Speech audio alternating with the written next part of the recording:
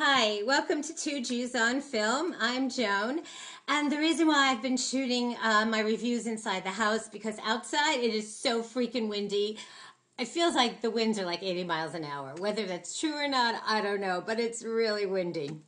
Okay, there are certain films that even though I'm dying to see them because I know they're going to be fantastic, brilliant, incredibly powerful, I kind of dread seeing. And they're usually films about the Holocaust or the civil rights movement because I know I'm going to see humans committing atrocities upon other humans. And that is certainly the case in this next film I'm about to review called Selma.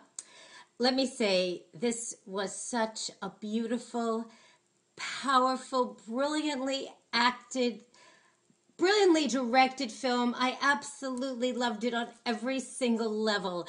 First of all, it was directed by a female. Yay! Her name, I have a sheet because I get names wrong. Her name is Ava DuVernay, and I really hope I'm pronouncing her name right. Okay, basically, okay. In the 1960s, 1967, the last place a black person would want to be, is in Selma, Alabama. Guess who the governor was? Folks, if you don't know, Google him. George Wallace. Major racist. A little information, George Wallace wound up being shot and paralyzed, and he ended his life probably in a very miserable state. Karma? Who knows? Okay. The Civil Rights Act has been passed, but it's still practically impossible for a black person to register to vote, especially in Selma, Alabama. It's here that Martin Luther King, played by, wait, I'm going to get his name right, David Olawi. I hope he's incredible. He looks like Martin Luther King. He gives such a complex, incredible performance.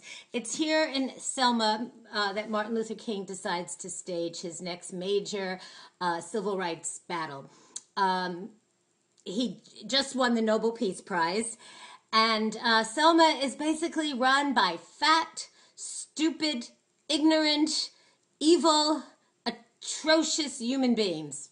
The cops, the whatever you call them, the sheriffs. I mean, these are really, how does anybody get to be like that?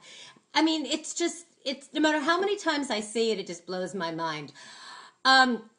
So this is, no matter how many times Martin Luther King meets with LBJ, the president at the time, wonderfully played by Tom Wilkerson.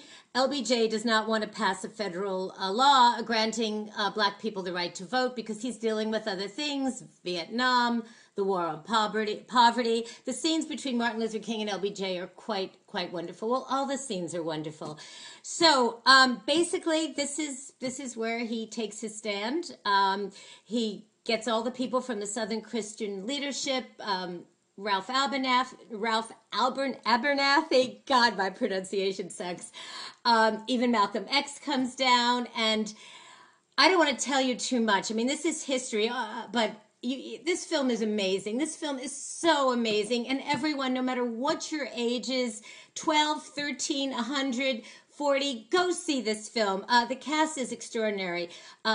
Tim Roth plays Governor Wallace, does a wonderful job. Oprah Winfrey is in it. The wife, Coretta King, is played by an actress named Carmen Ejogo. Oh, God, I hope I'm pronouncing her name right. She's wonderful.